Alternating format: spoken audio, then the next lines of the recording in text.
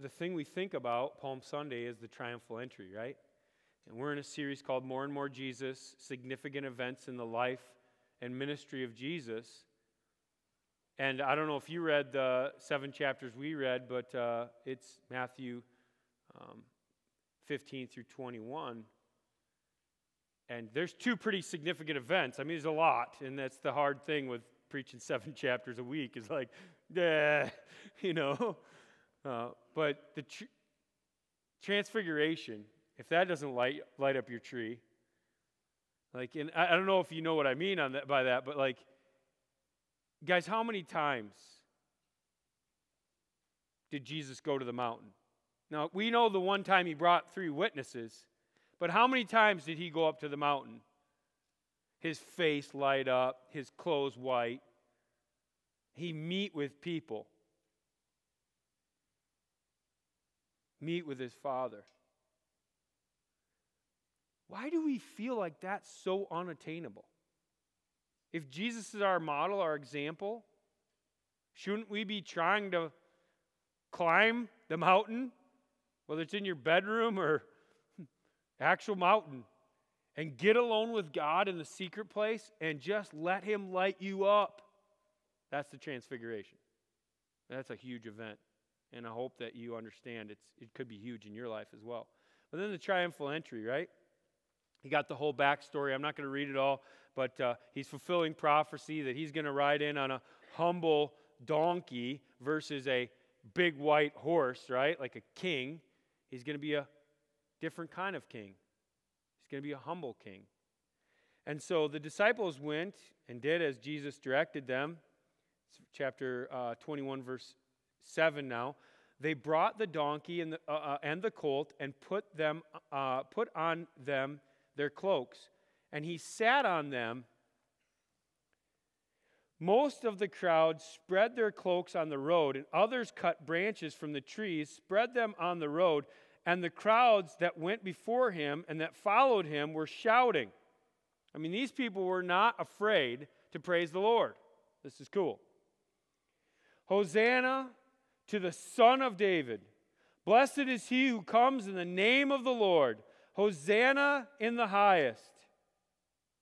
I mean, that's pretty good stuff. Keep reading. And when he entered Jerusalem, the whole city was stirred up. Yeah, if Jesus came to church, we'd all be kind of whipped up too. That's why I'm whipped up, because he's here. All right? And they said this, who is this? That's kind of the premise for the whole message for me today, is who is this? Do you recognize Jesus? If he walked in the room, would you see him? Would you know it was him? Or would you be expecting something different? I think that's a fair question when we look at the Pharisees, the churchy people, the religious people, the people that set up the church, tore down the church, the people that were heavily involved, the leadership, so to speak.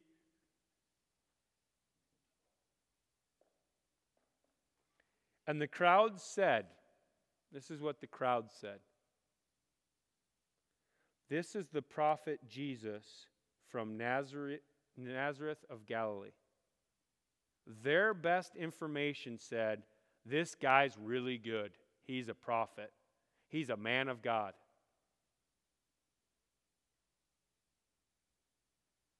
I want to submit to you, they missed it.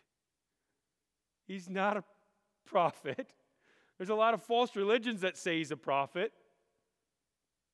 He's the Son of God. He is the person in flesh, God Almighty.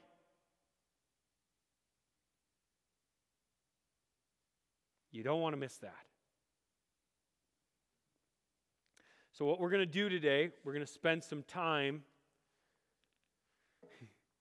recognizing who Jesus is. All right?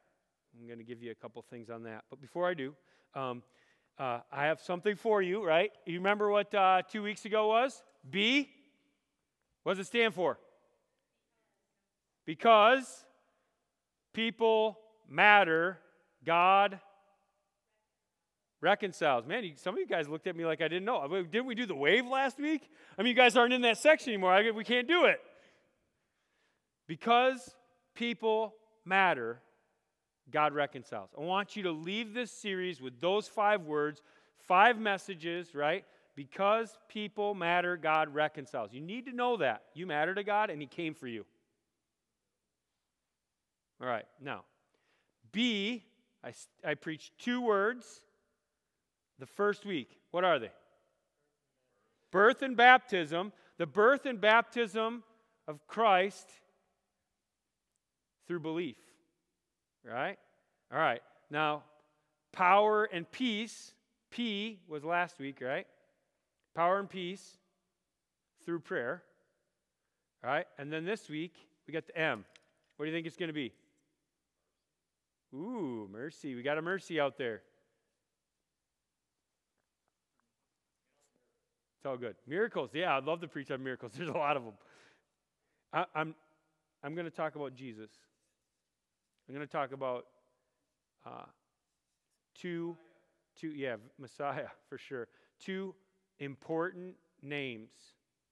2 important names of Jesus, right? You got to know these. You got to understand these. 2 very important names that Jesus goes by. You want to recognize Jesus by these names. If you're looking for something other than this, you might miss it. You might miss Him. Even if He was in the room, you might be like, I don't know. All right? There it is. M. So flip back to chapter 15. That's where we started.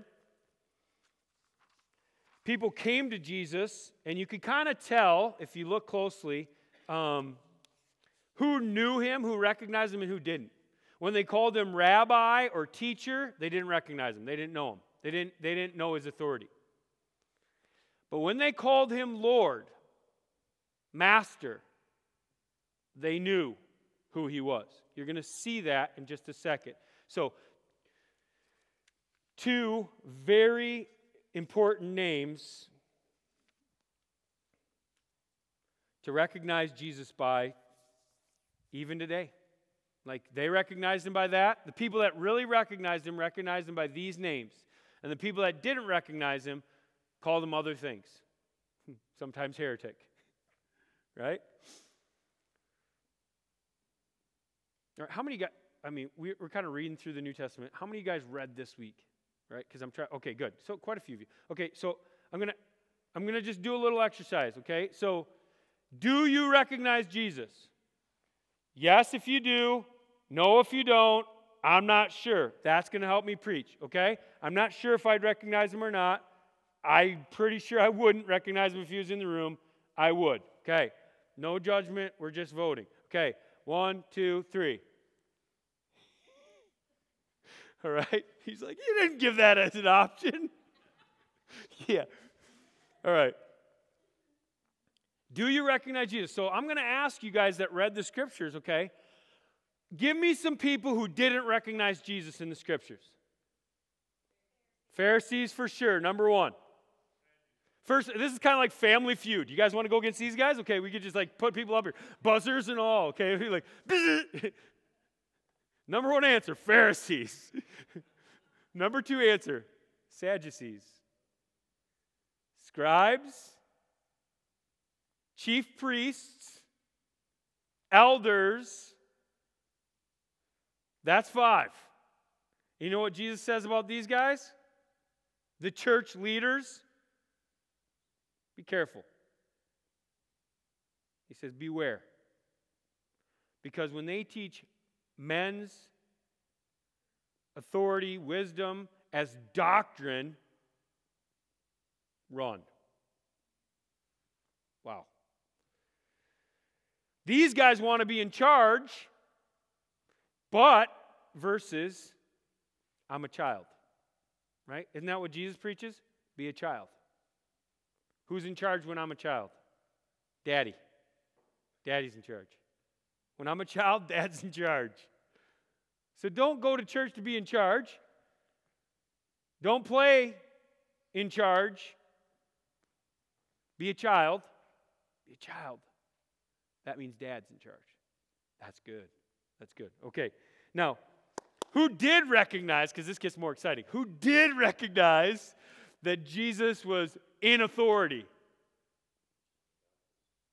John the Baptist? Yep. Sinners? Yep.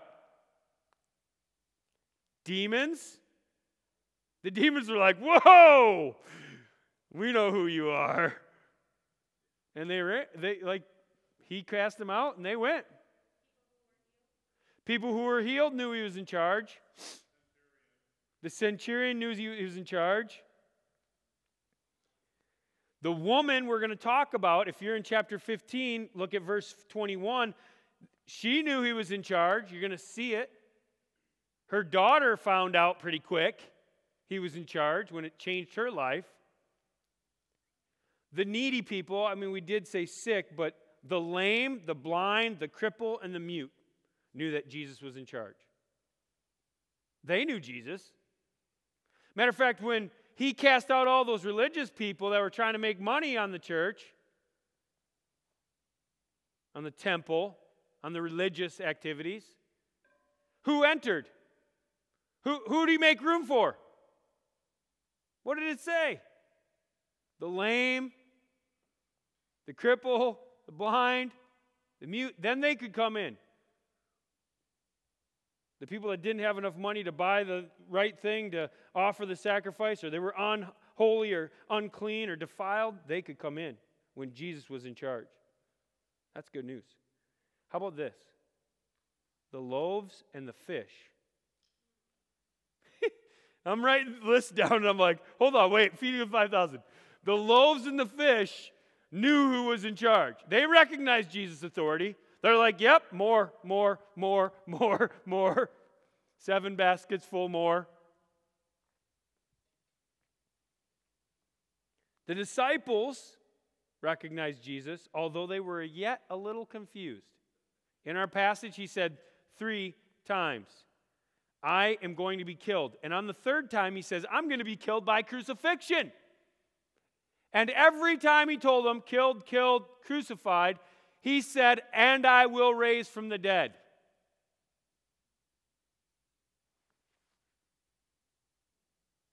What in the world, guys? Plain English. Or Aramaic? Hebrew? How about this? What really matters is Father God knew Jesus was in charge, right? Because he was the one giving him the authority through the Spirit who was endowed on him to be in control of all these things that we just talked about. And on the transfiguration, did you catch that? What did God the Father, who Jesus gives us access to, what did God the Father say to the disciples? What did he say? What? He said, listen. So we're all here, and what are we doing? We're listening. I'm here, and I wanna listen.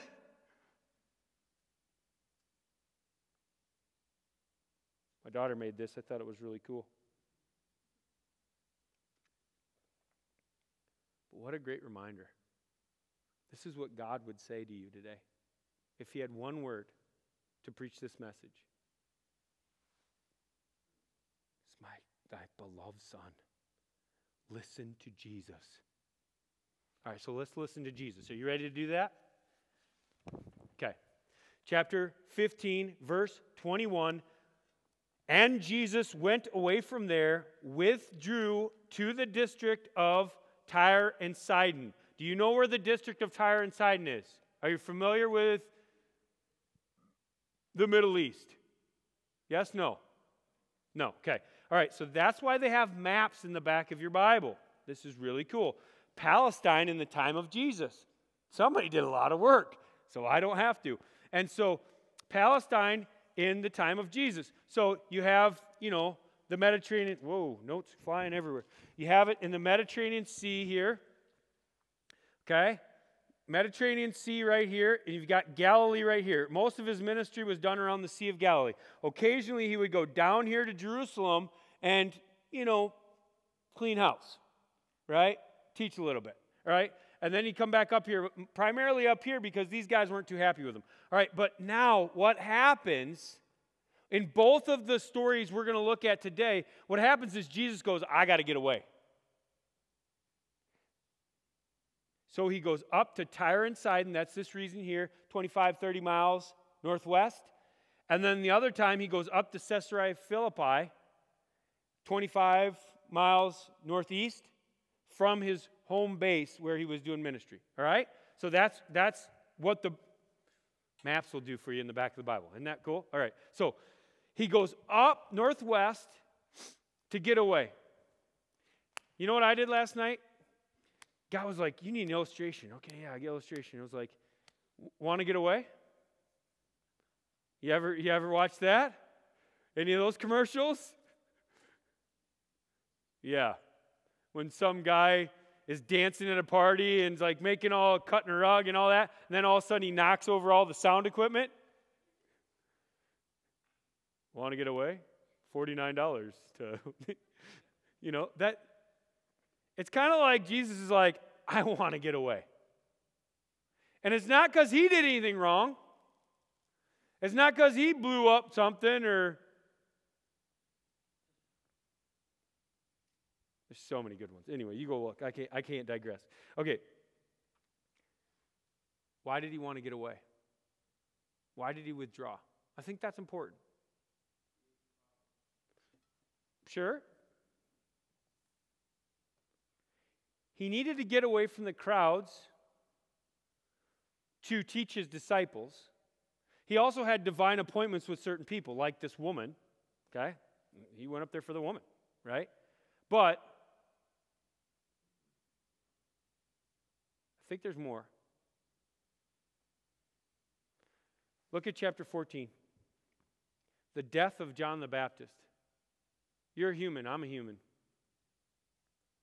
When my grandma died and I was in college, Grandma Ethel, I flew home from a soccer game, missed a soccer game, to be at her funeral. When I flew back,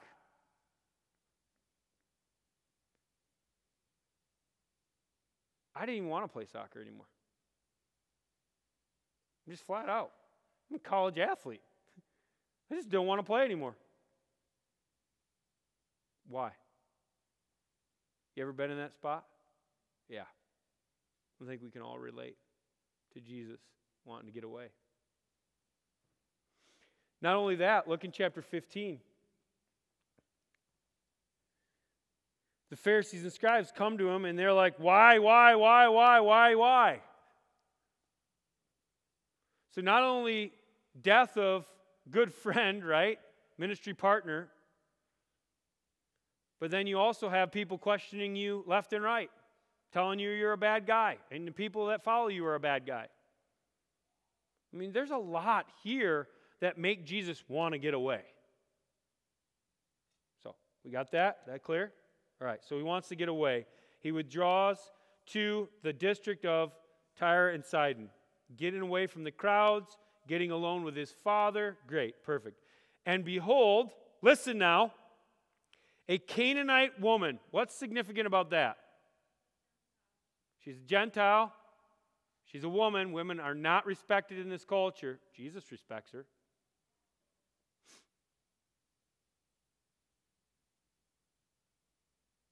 She's Canaanite. She's heathen. They were supposed to wipe the Canaanites out. The Jews were supposed to push them out, kill them.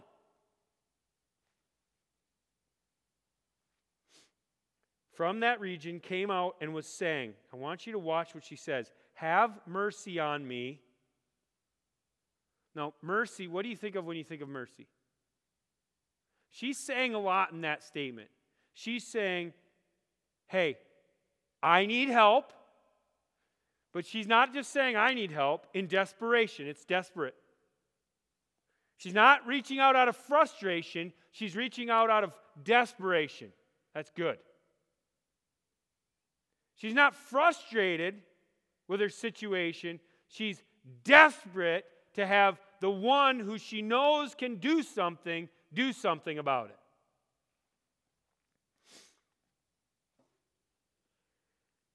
Have mercy on me, O Lord. She calls him Master. And then she says, Son of David. That's basically calling him Messiah. So those are the two names I'm going to get after. Master and Messiah. Okay? Let's start with the first one. Jesus is my humble master. And let's just look at it from here. Have mercy on me, Son of David. My daughter is severely oppressed by a demon. Well, that takes insight right there. This lady is not dumb. A lot of people are inflicted with a demon, don't even know it. There's a lot of people walking around you, oppressed by demons, don't even know it. But this lady's like, my daughter's sick, and I know why. It's spiritual, it's a demon, and I want it gone. This lady's fighting for her family. That's admirable. And we need to do that. We need to fight for our family. Whether it's our immediate family or our church family, we got to fight. All right. And who are we going to fight with?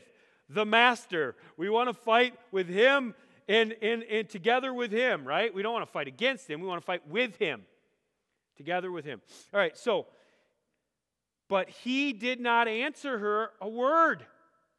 Now that seems rude. Right? I mean, when you read this and then later she's going to get called a dog by Jesus, like what? Now, let's just break it down, right? Because Jesus is kind to ladies. Jesus is kind to Gentiles. Take the whole Bible. Don't take one passage and interpret this passage through the whole Bible. People flip that around all the time. Oh, this is my one pet passage. The whole Bible has to fit into it. Okay. Just think now. But he did not answer her a word. Has he ever done that with you? Yes, he has. I prayed and prayed and prayed and prayed and prayed and prayed and prayed and prayed and prayed and prayed and prayed. Nothing. Why? I think this passage helps you understand why. God's working. God's making you stronger. He's drawing out your faith. He's going, hey, I know you want it, but do you really want me? I know you want it, but do you really want me? So he doesn't say a word. And his disciples, I love these guys. It's like a bunch of jesters. They're like, it's like everywhere they go, it's like a circus. And these guys are like, come on, man. Disciples came and begged him, saying, send her away, for she is crying out after us. Send her away. She's crying out after us. And what happens? She's standing there. You ever talk about somebody when they're like right there? Send her away, Jesus. She's crying out after us. Yeah, like she's right here. Help me, help me, help me. It's just hilarious. Maybe he's going to turn to him and say, you give him something to eat. You know, like you did with the feeding of 5,000? No. All right. But he answered, I was sent only to the lost sheep of the house of Israel. And this lady picks up on it. She's like, oh, I'm a lost sheep. You want to bring up lost sheep? Here, right over here. Me. Pick me. She takes what Jesus says to the disciples and she runs with it. She's like, I'm the lost sheep. This lady, she wants Jesus. Probably more than we want Jesus, if we're going to be honest. Most of us, when he doesn't answer, we're like, well, fine then. I'll do it my way. And we do it our own way. But she stuck with it. She was persistent. And she picked up on the words he said, and she said, but she said, she came and knelt before him. What's this? This is submission. This is saying something to someone. When you kneel before somebody, what are you saying? You're an authority. I am not an authority. I need help. I'm the lost sheep. You could help me. You're my master. That's what you're saying. So she kneels down and she says, Lord, help me. Or does she say, Lord, help me? How does she say it? Help me, God. I need you. You ever been there? I've been there. I need you. Help me. And he answered, it is not right to take the children's bread and throw it to the dogs. Well, that's just borderline offensive. Except for if you study the scriptures. The word he uses for dog is puppy, is family pet, is indoor dog.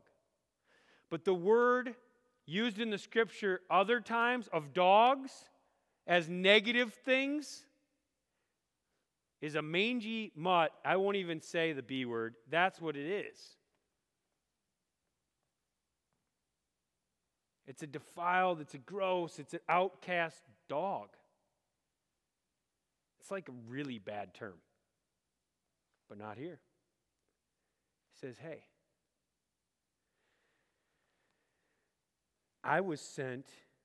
he says, it is not right to take the children's bread. I'm not going to take the bread I was given from God to give to his kids and give it to a puppy.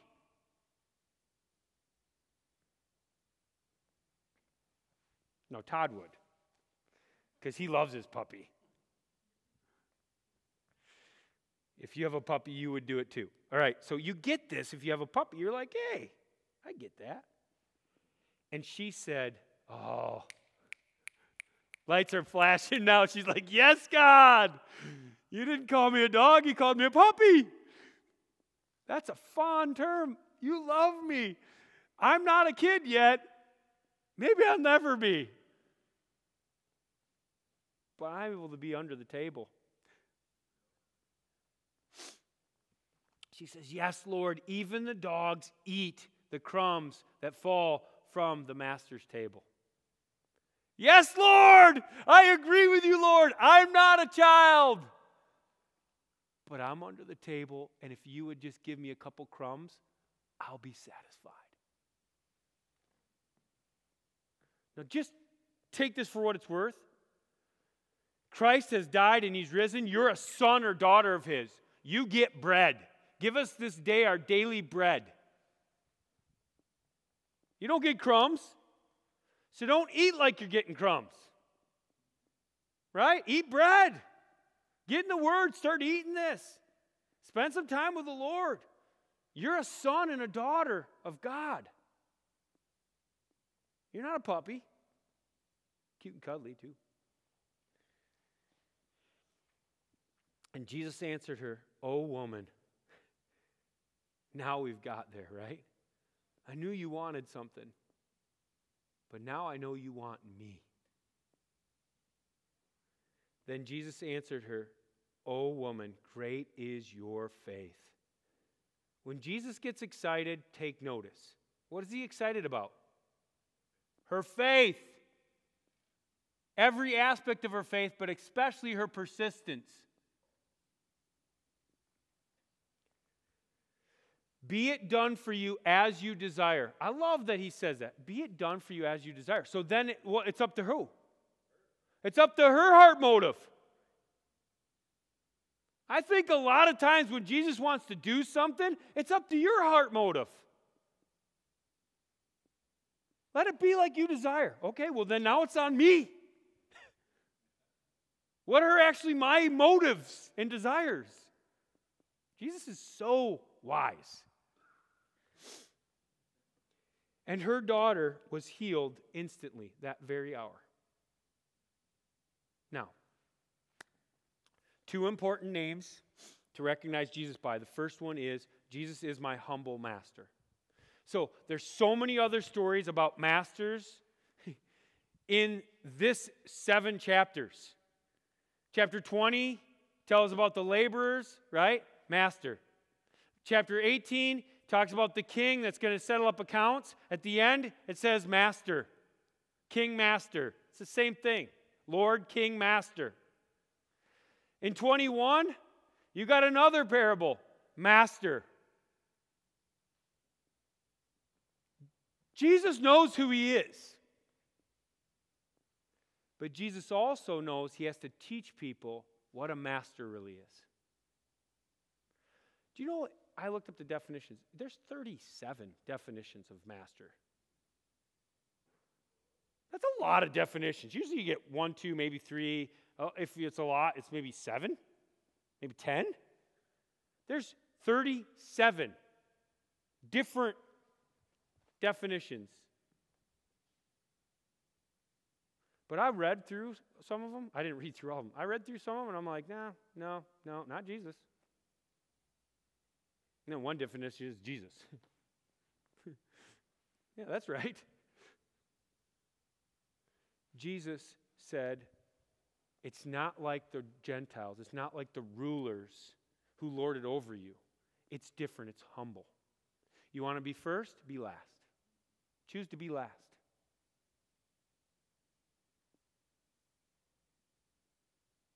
That's good for Holy Week. This week, choose to be last. All right. So much more I want to say. I want to get to the punchline right here. So since it's Holy Week, I want to challenge you with something, right? We have a master, Jesus Christ. And I believe the master's worthy. Now, he's humble. He's not dictating, and he's not going to tell you have to do this or that. But if you ask him what he wants, I think he'll tell you. All right, so here's the challenge. Next week is Easter. We've never done this before. We don't do participation all the time, but we've never done this before, and now we're kind of doing something new with participation. So why wouldn't it be different at Easter, right? So here's what I want you to consider doing. I want you to consider preparing something this week to bring with you next week for Easter Sunday. Okay, so it might be a song.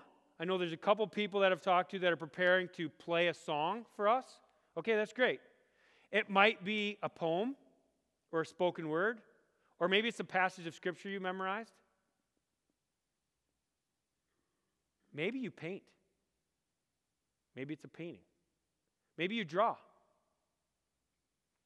Maybe you write sweet notes like Alicia does, and you could just write a note and just read it. I don't know. And here's the thing. As I'm speaking and giving ideas, I'm like limiting you. The box is getting like, I'm trying to make the box bigger, but it's still a box. Do you see that? Okay, so go to your master, Jesus Christ, who's humble, and ask him, even persistently, what would you like me to bring? All right, and then we're all going to bring something next week. I have no idea what I'm bringing. Maybe a message. I don't know. We're all going to bring something, right, that God says, and either we'll display it in the lobby. You kind of have to, like, help me figure it out, right, because this is an idea, all right? Or you can do it during our participation time or whatnot, okay? That's the application of this point. Please, okay? Ask God what he would have you bring, a sacrifice. Maybe it's money. I don't know. Whatever. Like, you're like, I don't have any talents. Well, I have money. Okay, well, that's a talent. Whatever. Giving's a talent. However you decide to give, you can give. I'm still just trying to make boxes so you can fit in. I'm done. All right. Flip over to the next passage. Chapter 16. I'm going to end with this. I'm going to read it for you. This happens at Caesarea Philippi, and here's the next point. Two important names to know Jesus by or to recognize Jesus by. First is humble master. Second is healing Messiah. All right? healing Messiah. Now, let me read it. Verse 13. Now, when Jesus came to the district of Caesarea Philippi, he's walking with his disciples. He asked his disciples, "Who do people say that the Son of Man is?" And they said, "Some say John the Baptist, who was dead, so resurrected John. Others say Elijah, who is supposed to be a forerunner to the Messiah. You must be showing us the way. Others say Jeremiah or one of the prophets." That's what they said in chapter 21, right? He's one of the prophets, Jesus of Nazareth. Not far off. He said to them, "Let this ring in your ears as you leave this place. But who do you say that I am?" Who do you say that I am?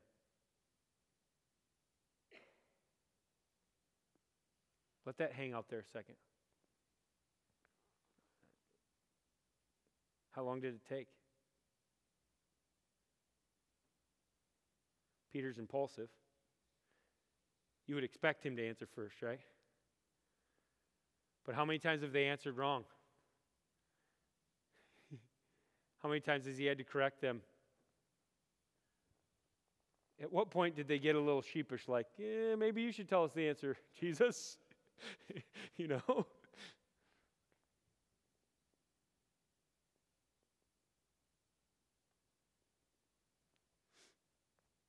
Thank you, Lord. Thank you, Father, for speaking to us. Isn't that what we've been working on this week, this year, this month, this theme, more and more? God saying things to us and us speaking for Him. Right? Well, that happens right here. Simon Peter replied, "You are the Christ." That's Greek. Hebrew is Messiah. The Son of the living God. You're God.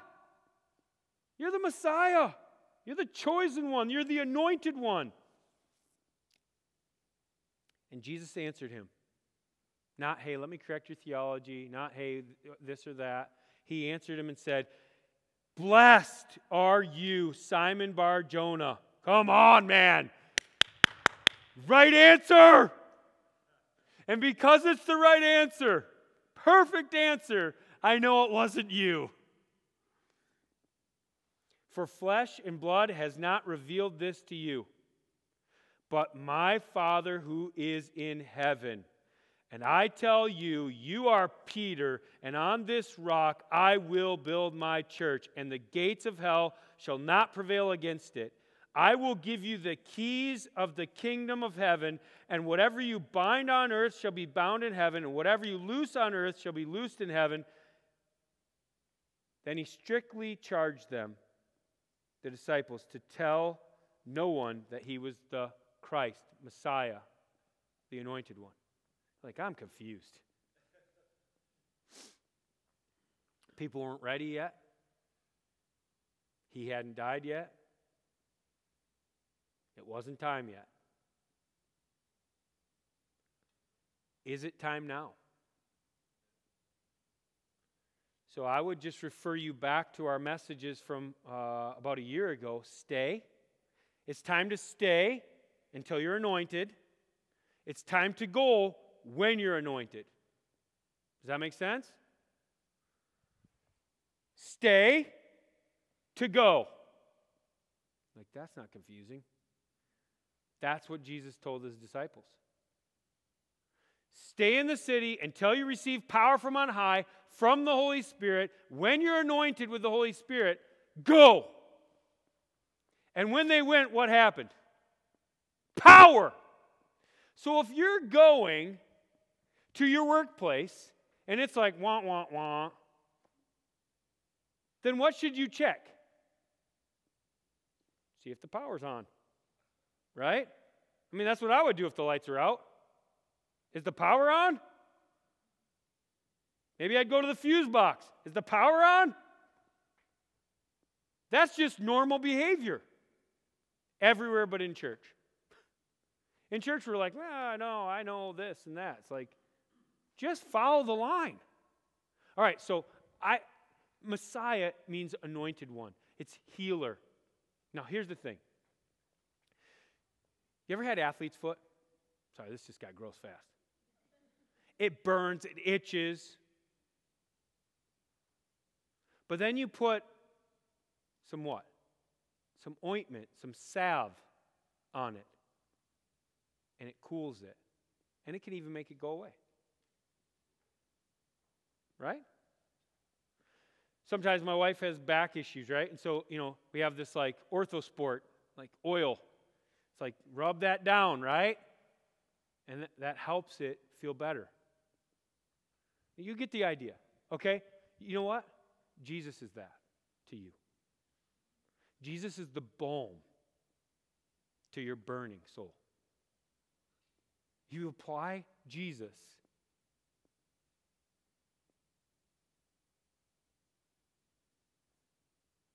and you have freedom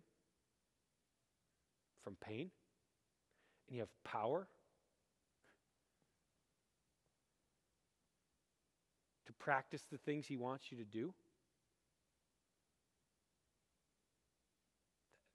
That's what the passage is teaching us. That's why Jesus is so excited. Jesus is like doing cartwheels, backflips. Doesn't say that in scriptures. All right, got to preach the scriptures. Jesus has an exclamation point on the end of his sentence. He's excited because Peter gets it. Jesus, you're the anointed one. You're the one that's going to soothe our pain. You're the one that's going to set us free. You're the one that's going to give us the power to serve you, our master. That's good stuff. So I come back to it. Who do you say that I am? Who do you say that Jesus is? Is he just a good guy? Maybe it's the guy up on the cross in the church. Maybe it's just Bible stories, right? Old Testament Bible stories that I heard when I was growing up as a kid. That's the Jesus I know. Who do you say Jesus is? I mean, when you call back to mind Jesus, who is he? That matters. If he's your master, humble master, you'll follow him. You'll follow him. And if he's your Messiah,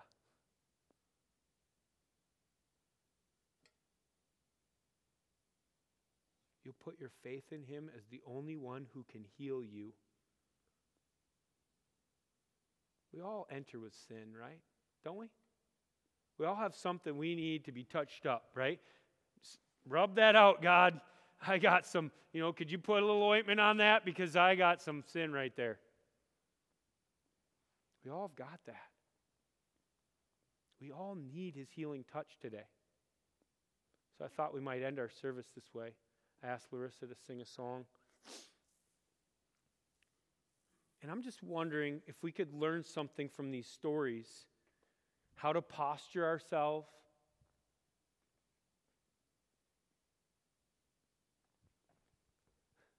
Right? Acknowledging that he's my master. What to ask for. What do I ask for? Healing. Healing. I need healing. I need help. And he's the only one that can give it to me.